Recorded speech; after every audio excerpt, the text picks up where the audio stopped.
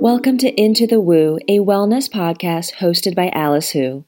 I'll be exploring the world of crystals, energy healing, spirit guides, and more to help you understand how they can unlock your potential.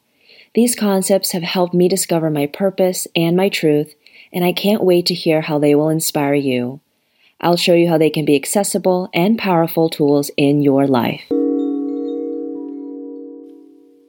So this episode was actually supposed to be about dreams, the dream state, intuition, sleep, how the dreams can let you tap into your psychic powers. But as I was researching and recording, I realized that I really wanted to talk about Sober October and how alcohol relates to spirituality.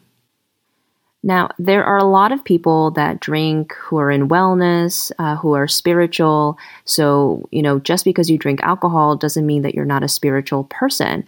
But today I'm going to share my experiences about how, not drinking alcohol and being sober has helped me become a clear channel and really tap into my intuition. And this is definitely something that's very new in my life within the last year or two, and something that I've really felt this year.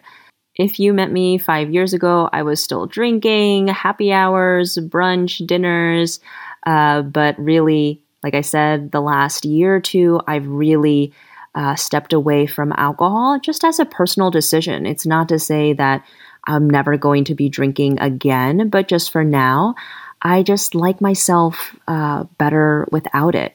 And I think that when I look back on why I was drinking, it's obviously to have a good time, to be part of a group, but it was just a way to numb and to not think about the different things that was stressing me out, a job, a friendship, anything that was on my mind that I just wanted to let go. And since then, I've really just developed different rituals and routines and ways to help me de-stress. Alcohol is actually a word that is derived from the Arabic term alcohol, meaning body-eating spirit. And there is the idea that when you drink alcohol, your soul, your spirit leaves your body and allows it to become influenced by, more low vibrational spirits and those that really influence you in not so great ways. I think we've all been under the influence and made some not so smart decisions. So this is one interpretation of the origin of the word alcohol and kind of like what it means spiritually as well. So anytime you're drinking alcohol, you're really just stepping out of your mind and body and really moving into a different state of being. I remember it was about 4 or 5 years ago when I got back from being abroad. I just wasn't as interested in drinking like 3-4 times a week. And so much of that was being hungover and then day drinking again on the weekends. And so I had a regular yoga practice. I started meditating. I was spending a lot of time outside as well. And like you've heard on another episode and through social media, that really meant I needed to ground down. I had no idea that was the reason why I enjoyed spending time outside, but truly it was the start of a transformation within myself and coming back to myself and my soul. And then it wasn't until last year when I had done my Reiki 1 and Reiki 2 training over a weekend that things really started to shift. I think I just, when it came to dinner or brunch, I really just decided to opt out of drinking. And, maybe people have said that when you've done energy work and trained in energy healing for yourself and for others, this switch starts to happen. And, what does it mean to be a clear channel?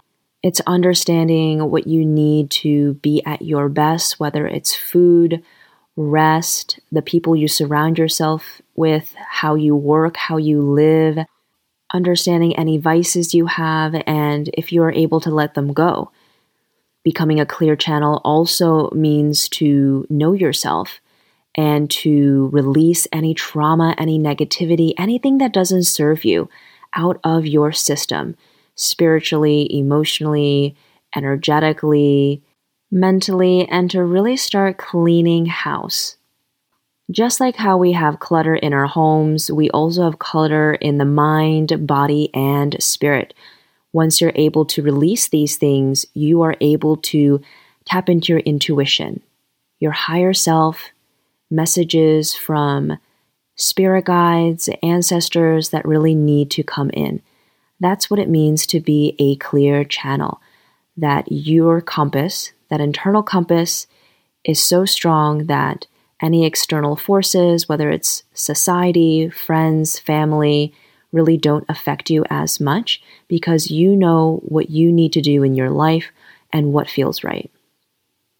I have found that getting rid of alcohol, as well as some other things in my life, have really helped me to become that clear channel.